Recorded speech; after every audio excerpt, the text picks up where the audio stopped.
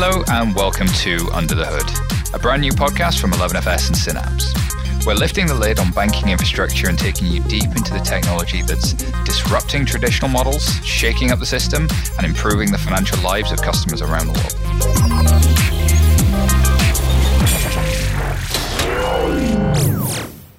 Welcome to episode 3 of Under the Hood. I'm Simon Taylor, co-founder and head of ventures at 11FS, and I'm joined by my co-host, the one and only Sankit, the CEO of Synapse. How are you doing today, Sankit? I'm doing good. How about you, Simon? Really good. I am feeling caffeinated and ready to go. I am looking forward to one fantastic show. In the last show, we talked all about payments and how they're the next frontier of innovation. But this week, we're taking a slight step back and looking at licensing, banking licenses, other forms of licenses, and what are all the things you need to be able to offer any kind of financial solution in the first place. We want to look at the challenges of getting a banking license, especially in the US, and also how not having a banking license isn't always a drawback. In fact, it could even be an advantage through the joys that is banking as a service and partnerships. So let's see if you still need a banking license to offer a successful financial services product. Joining us to dive into this, we are joined by some incredible guests. First up is the one and only Joe Dewar, who is the CEO of Global Processing Services, otherwise known as GPS. Welcome to Under the Hood. Remind everybody who GPS is. Hi, Simon. It's great to be here. So, Global Processing Services, we are an issuer processor. So we are the third-party technology provider doing the heavy lifting behind a whole range of fintechs, challenger banks, e-wallet providers, and some digital banks for the traditional banks as well. So we work with organizations with a full range of different types of banking license and construct. And so really looking forward to this conversation. The OG of fintech themselves, GPS. So good to have you involved. Teo, who is founder and CEO at FinTech OS. I'm not going to try and say your last name, Teo, but thank you so much for joining us. Can you give us a quick rundown of FinTech OS and how to say your last name? Sure. So my name is Teo Blidaros. Thanks for having me here, Simon, and all the guests. So basically at FinTech OS, we look ourselves as a company with a mission to transform how people engage with everyday financial services.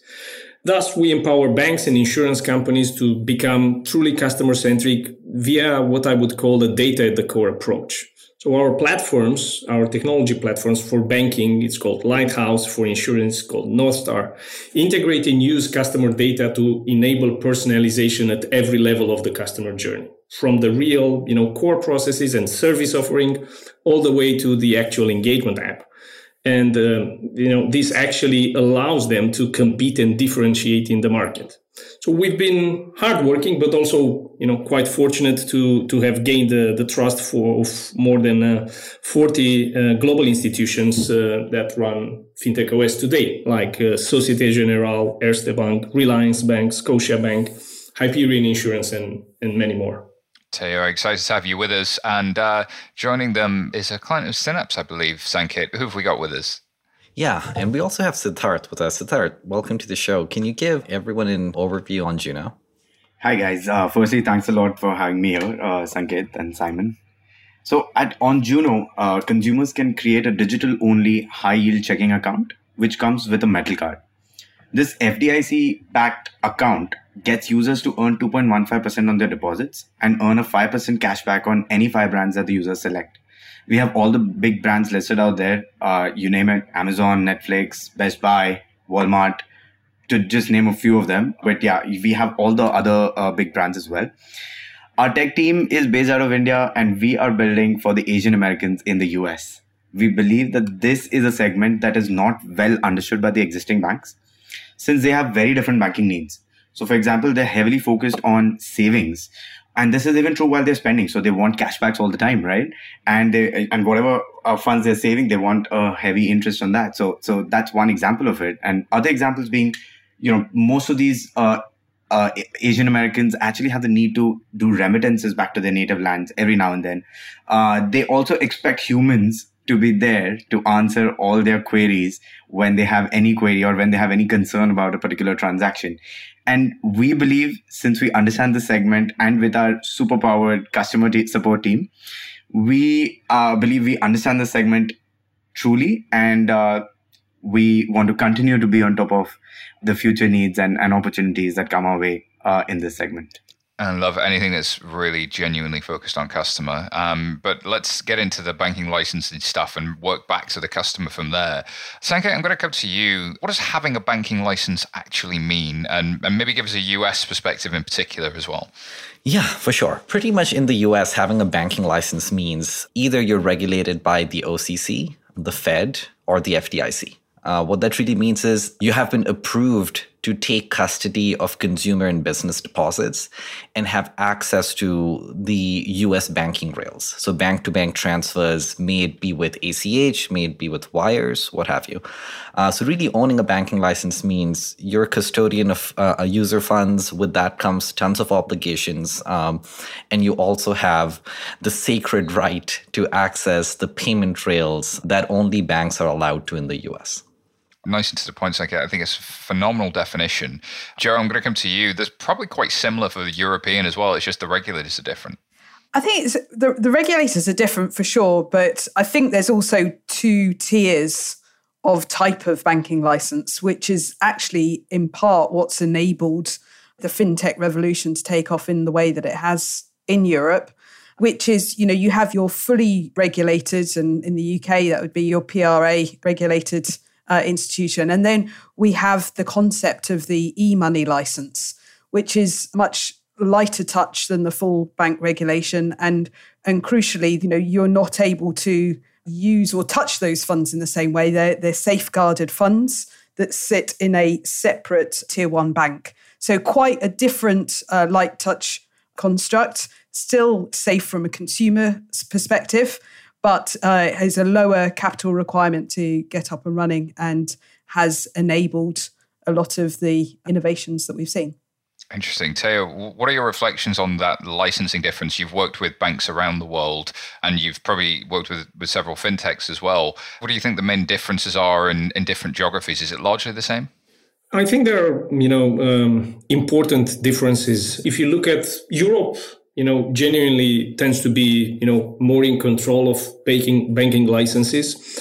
You're looking at, the Southeast Asia market that we serve to some, both some fintechs and some tier one banks. It's hugely different.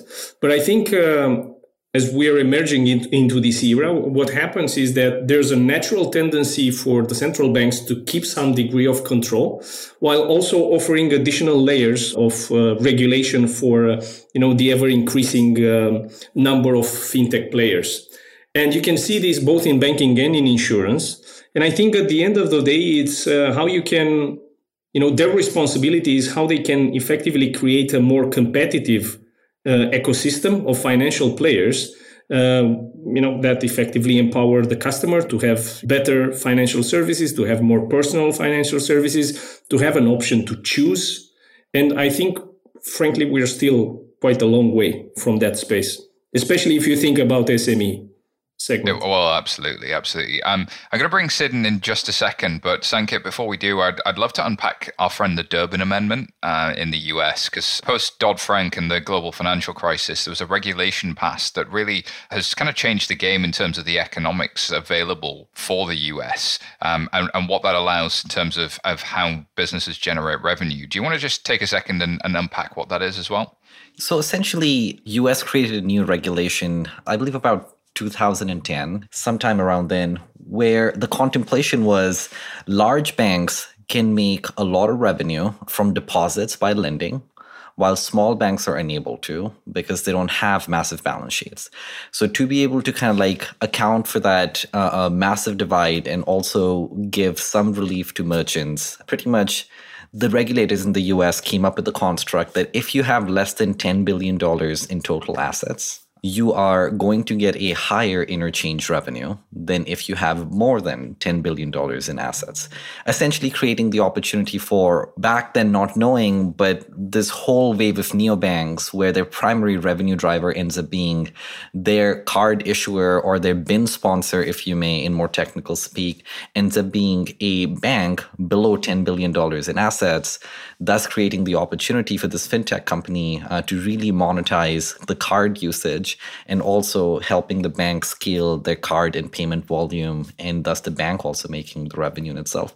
So that's what's happened for any.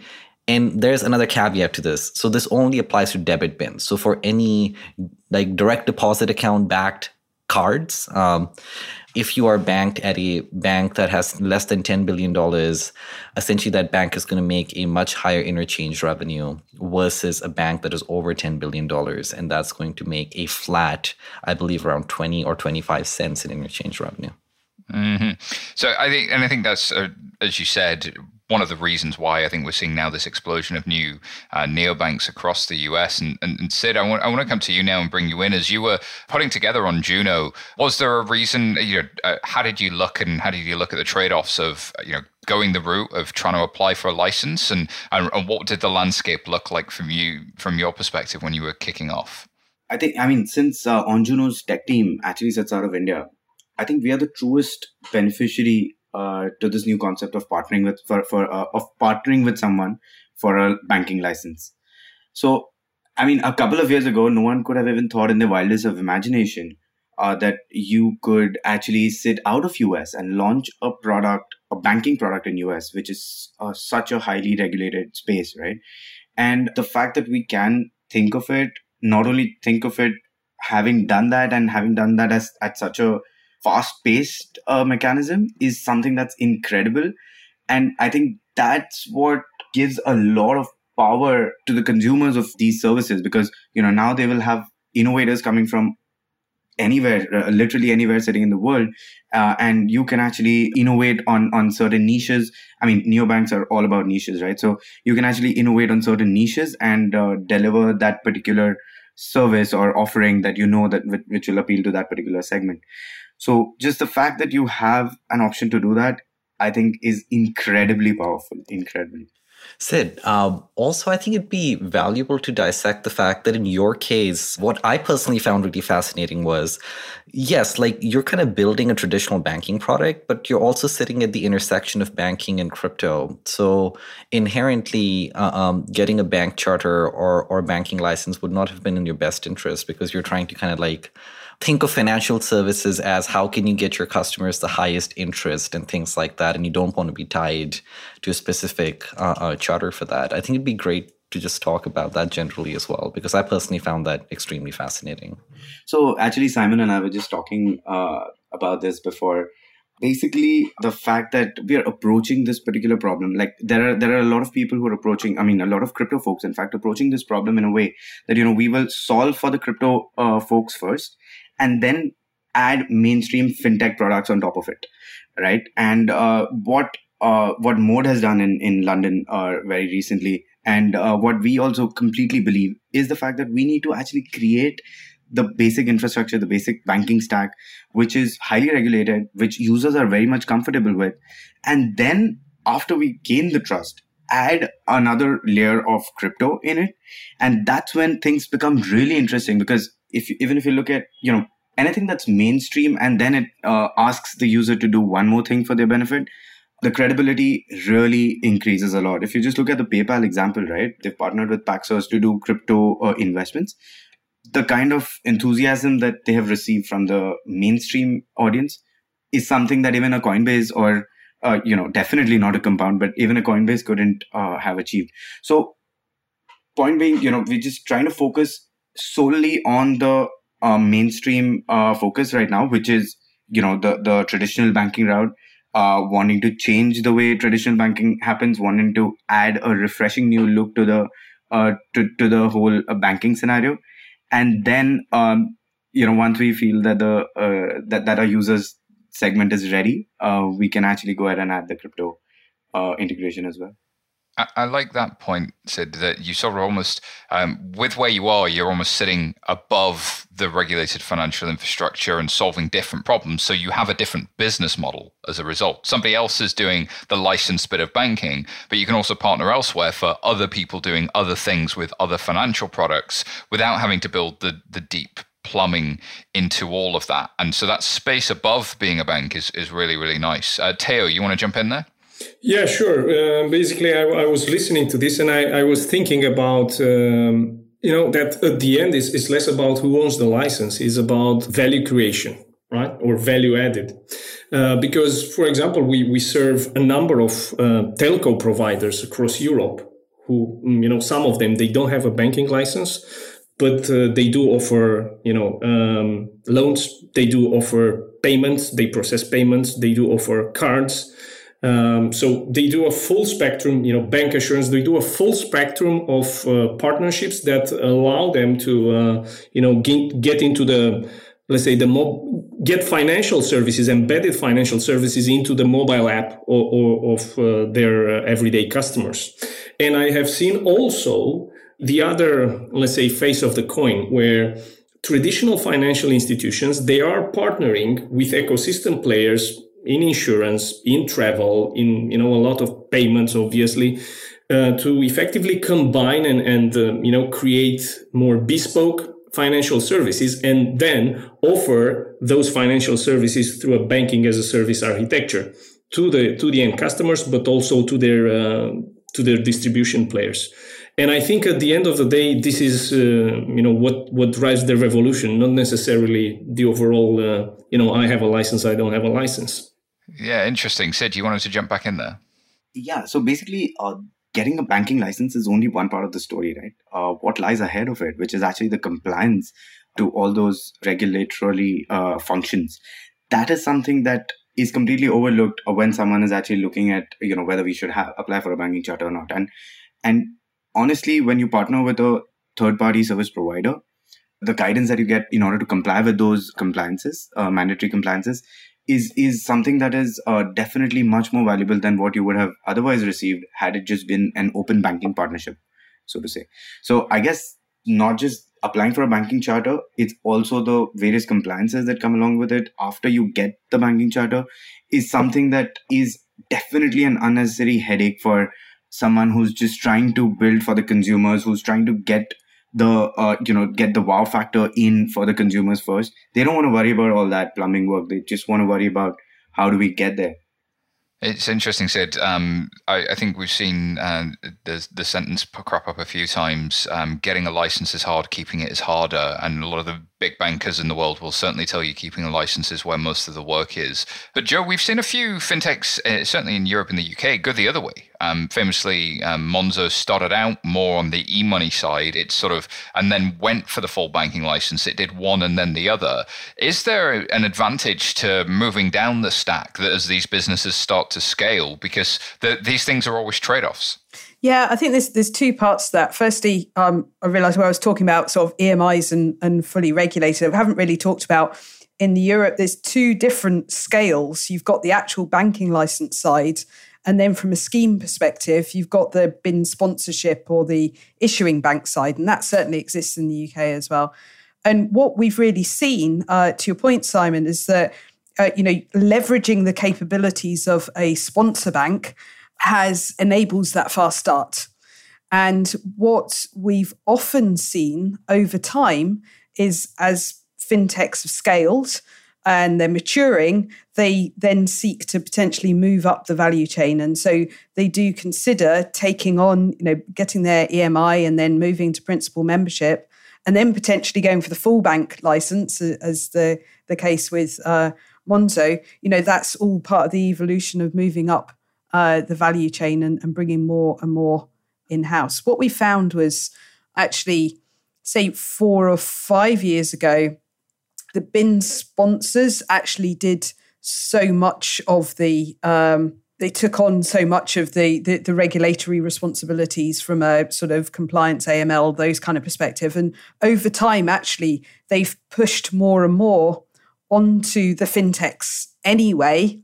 And so as they've had to push more and more on, it's become a smaller step for those fintechs to think about, well, actually, I'm doing a lot of this anyway. I've built the functions anyway. So it's not too much of a step further to then sort of be able to take the BIN sponsor out of the equation, take that cost out of the cost base and have that full ownership. So that's really the journey that we've seen many go through over the years. And I think Europe is a slightly different market to the US in that we don't have a Durbin Amendment. Interchange levels are extremely low. So and trying to manage cost and economics is much more of an imperative here, I think, from that perspective. But also that wraparound of kind of compliance providers as a service and customer service as a service doesn't really exist in the same way that it does in the US. So I'm interested, Sankit, in your perspective on why are the folks like Varo and Chime going for full charters, and why might that work for some people and not others? I think the most important contemplation here is that Varo and Chime are more so on the older version of the banking infrastructure. What I mean by that is, to Joe's point, in their mind, the choice actually is, look, we're having to indirectly comply by so many of these regulations ourselves. How much more does it add onto our obligations if we also end up getting a banking charter? Because one important piece to understand here is, before this banking infrastructure, banking as a service, lending as a service concepts existing, the way these relationships used to work was all of the obligations would be passed down to the fintech company or the brand, if you may, and they would have to indirectly comply by that with the partner banks. Since then, that has changed. For instance, if you work with someone like Synapse, the pieces that you have to focus on end up being your fraud strategy and your marketing guidelines, not the rest of the stack as well. So it's not that you're responsible for KYC, AML, sanction screenings. It's not that you're responsible for monitoring for SARS. It's not that you're responsible for doing CTRs and all these other requirements. You can also offload Reg E, Reg Z contemplations and really focus on managing your risk with a financial services product. And the second piece is manage your marketing guidelines, how you're marketing and distributing your product. That's an inherently different obligation and value set compared to what Chime and Varo were offered when they got started. So we think there's going to be some sheep herd mentality, where I think some more people would probably try to think about getting a charter.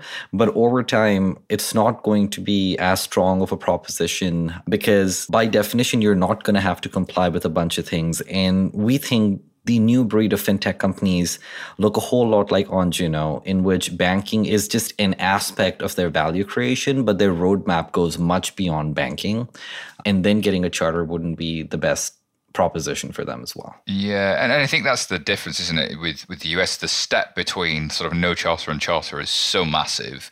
The services somewhere in the middle are quite different. And then I love this point about the second wave of neobanks. Like the first one is very sort of almost like the high street bank, the big name brand bank. It does what they do, but way better with way more customer centric features. But I think about an Onjuno, like a Daylight, Killer Mike Greenwood's Greenwood Bank, like all of these niche players that are starting to emerge, solving for a particular community. Teo, do you see the same thing happening elsewhere as well? Do you think this digital community bank is kind of going to drive change in the infrastructure as well? Absolutely. I think, one thing that we are highly concentrating and contemplating actually is, development of the overall ecosystem. And I think, I know that people tend to believe that when you're talking about, a hyper-personalized service, it's like a marketing buzzword. But essentially it isn't, right? So it's the purpose of the new ecosystem that is forming in financial services, where to blur the lines between different products and services, right? Up to the point that you shouldn't really care that, this is a bank, this is an insurer, this is an MGA, this is an asset management company, and bring that level of, service together, allow essentially the end customer to decompose the overall service and basically assemble it so that it resembles his or her needs. And I think that you see this also, funny enough, you don't necessarily see it with the first the first wave of fintechs, because I think they were born and bred for the beginning to think that they are competing with banks.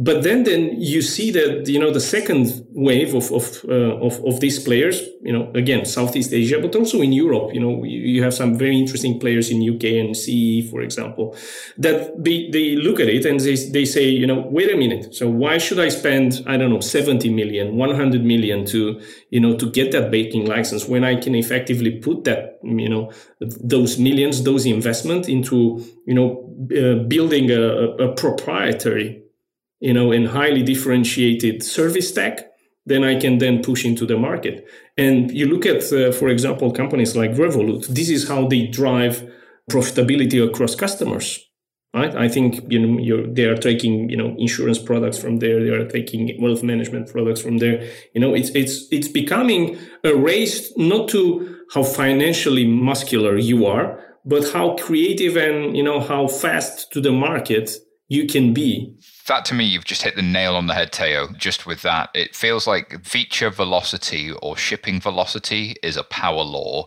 in this market. And those that have it are succeeding and growing user bases and growing revenue, whereas those with the largest balance sheets, actually in a long-term low interest rate environment, potentially not doing as well, although we may see inflation return. Sorry, Joe, you were about to jump in? To add to the same point, really, that ultimately it's, do the customers care whether the brand they're taking the product from has got the banking license or not? I mean, and, there are poll after poll that's coming out that's suggesting that that's not the case. And therefore, these, brands are, proving that they can be successful without the banking license. And I think, Siddharth, I want to come to you on this because how much do you hear from your own customer research that like, oh, well, who's the bank and where's the deposit? And how much is it something else? Can you give me any real examples of that and anything from your experience? Yeah, sure. So, in fact, we always tend to underestimate the intelligence of the average consumer. And in all our initial user research, when we were actually thinking, whether FDIC insurance, just adding that particular tag, is that even a necessity or is that even something that will, shift the needle? And what we realized was that's absolutely true. We had done around 200 to 300 interviews or user interviews at that point, and at least 50% of them were asking us this one single question. Hey, all that is great, but are you guys FDIC insured?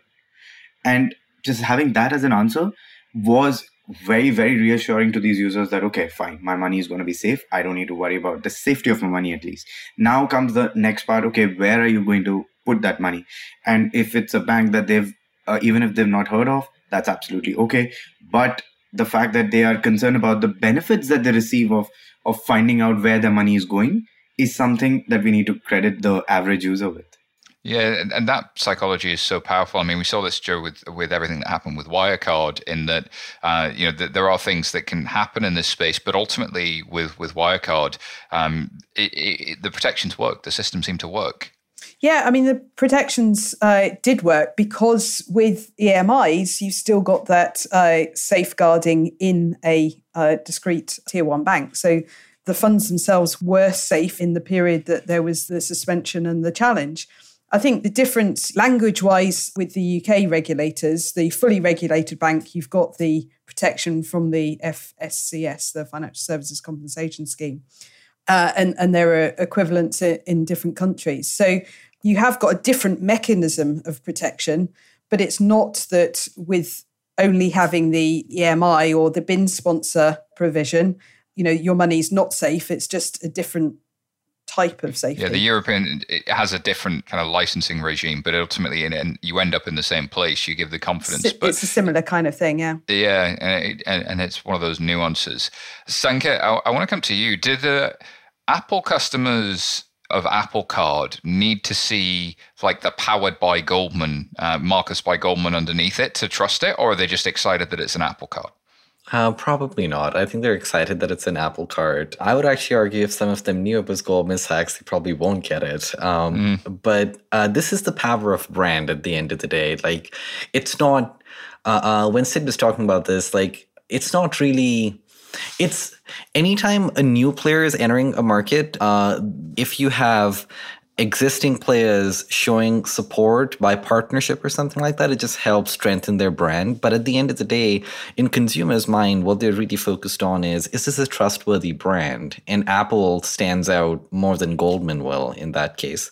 So to your point, yeah, I don't think Apple customers cared about Goldman as much.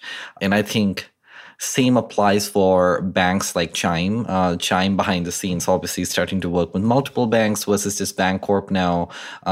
Chime's brand transcends the bank that they're working with. So it's not that their consumers care as much about who's the underlying bank. They care about that it's Chime. Yeah, and it's almost becoming, to Sid's point, the FDIC becomes like a rubber stamp. It's safe somewhere. You don't really care where, but it's following these rules. And that kind of becomes a different perspective. But Teo, you said something interesting as well, though, because like if banks are just being commoditized, can they lean into this trend a little bit, or is it all downside?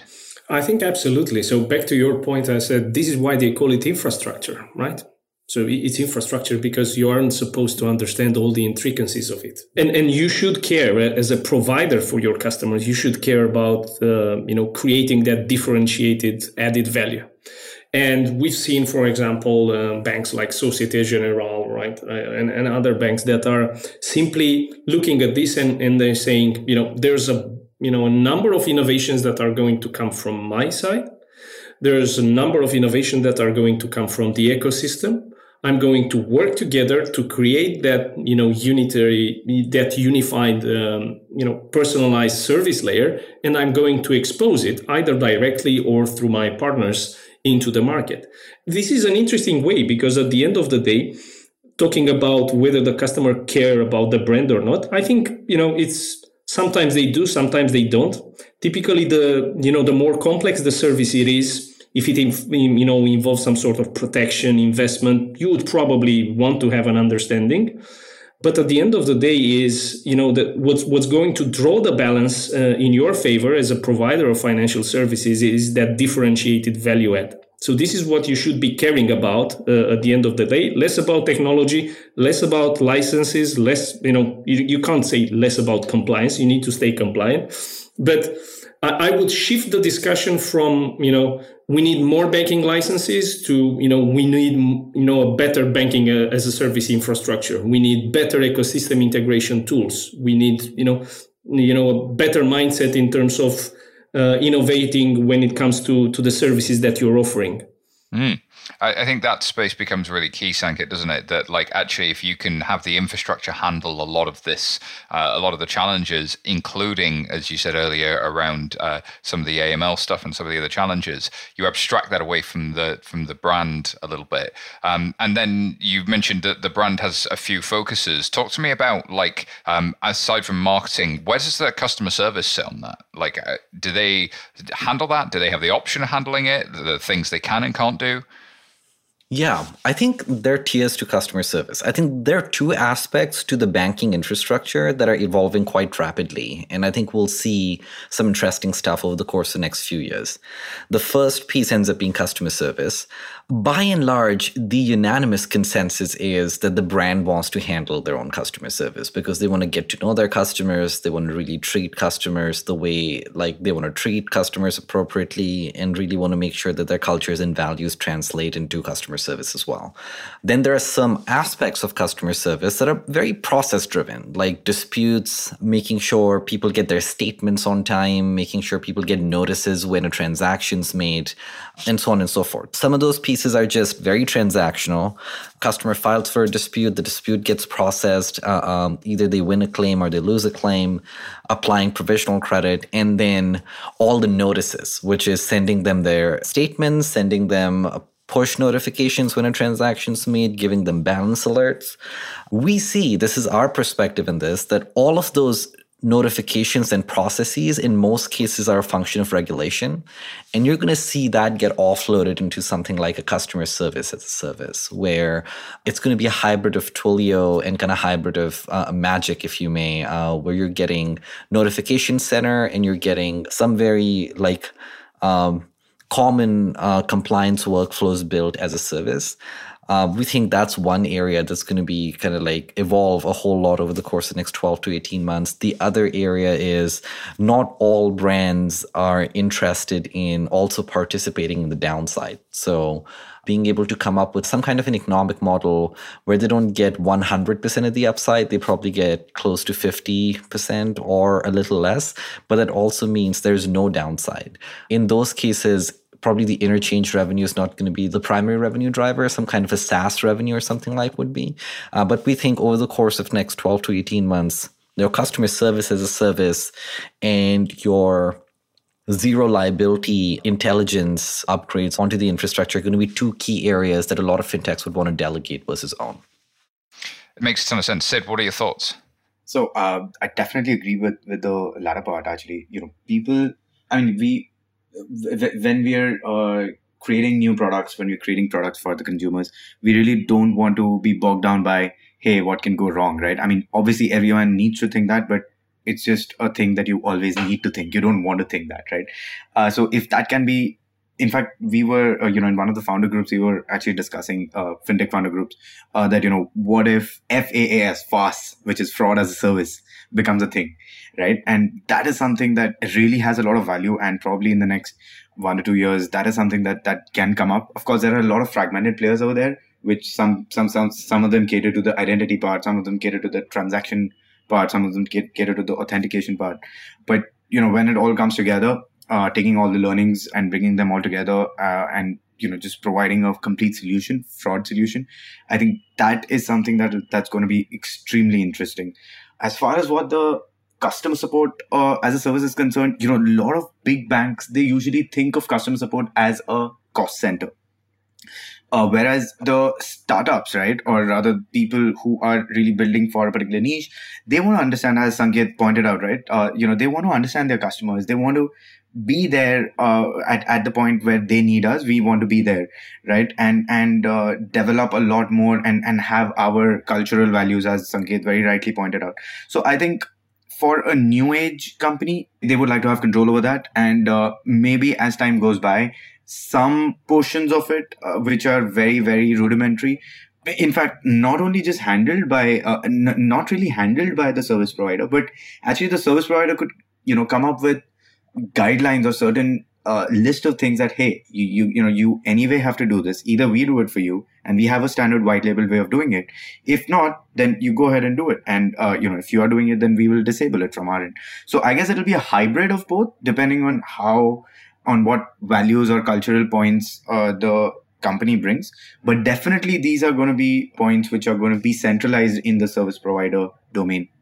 Interesting comments. I think that customer service is the differentiator we've seen for many, many decades has been sort of a key thing, and possibly even more so now. So there's that interesting gap of when do I need to improve my product versus when do I need a human? And I think the first wave of neobanks sort of just did much better products that did away with the need for human high touch things just with great product, which then there are still products that need and interactions that need and probably even benefit from and are better for human interaction. But does that have to take, somebody calling on the phone, or can that human interaction in the digital age also exist different ways? Joe, what are your perspectives on the conversation?